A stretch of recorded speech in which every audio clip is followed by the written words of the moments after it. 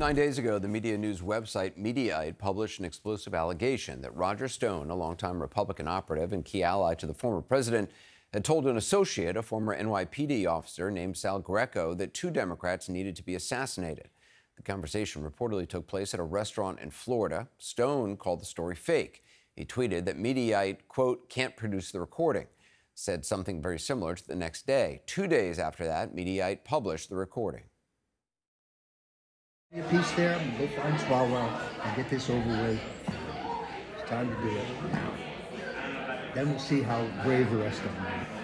Either Swalwell or Nadler has to die before the election. They need to get the message. And just not putting up with this again. Now, CNN has not confirmed the authenticity of the recording. Stone has since called the tape, quote, AI-generated BS. Those were his exact words. Sources tell CNN that Capitol Police are now investigating the alleged comments. We should point out that last year CNN aired video gathered by the January 6th committee of Stone on January 6th saying, and I'm going to clean up his words here, F the voting, let's get right to the violence. Stone called that evidence, quote, deep fake videos. Joining us now for his first interview since the recording was revealed is Congressman Eric Swalwell. Congressman, so according to sources, I understand you weren't aware of this recording until it was published. Is that right? And I'm wondering what your reaction was. That's right, Anderson. And frankly, I was stunned that he was so brazen about it. And maybe I shouldn't be stunned because the truth is, when it comes to Donald Trump and his, henchmen like Roger Stone, they prefer violence over voting. They're bankrupt of any ideas that would help anyone who watches your show.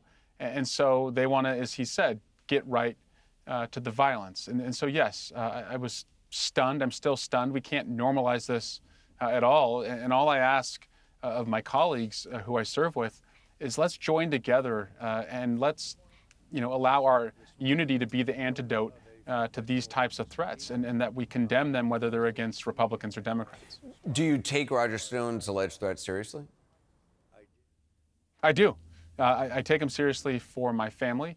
I take him seriously for my staff. And as we saw with Speaker Pelosi and the attack on her husband, too often the target of an attack is on the move, and it's our family and our staff who are often stationary at the home or the office. And so that is the priority. And I thank law enforcement, in prior threats, and I hope in this threat for taking that seriously. Sources are telling CNN both Capitol Police and FBI are investigating this alleged threat. Can you say if you're cooperating with either agency? Is there anything you can say about it? Yeah, Anderson, all I can say right now is that I stand ready to cooperate, but I also am not going to be intimidated. And I know, in part the aim of a threat like this, and someone was arrested not too far from where Roger Stone lives a couple weeks ago for making a similar threat against my kids, that they were going to kill my children. The aim of these threats is to silence me and to silence anyone like me in Congress from speaking out against Donald Trump. And in fact, Roger Stone said on that audio tape that I need to get the message. Well, message received, and my message back to Roger Stone is, I'm not going away. And the American people who have voted against Donald Trump every single day since he was elected in 2016, they're not going away either. And they've put us in the majority in the House. They've put us in the majority in the Senate. They put Joe Biden in the White House. And Donald Trump and his henchmen have been losers ever since. And so if the aim is to make us go away, it's not going to work. But I will do everything I have to do to protect my family and staff. Do you think he should be charged with something? I mean, what consequences do you think would be appropriate?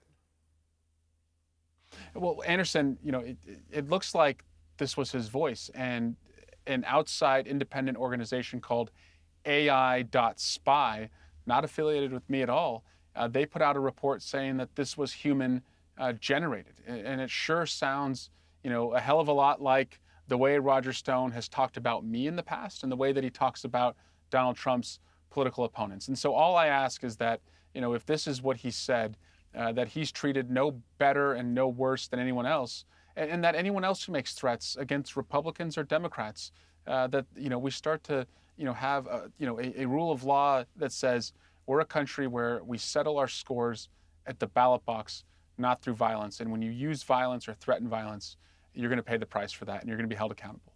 Congressman Eric Swalwell, thank you very much. My pleasure. Thanks, Anderson.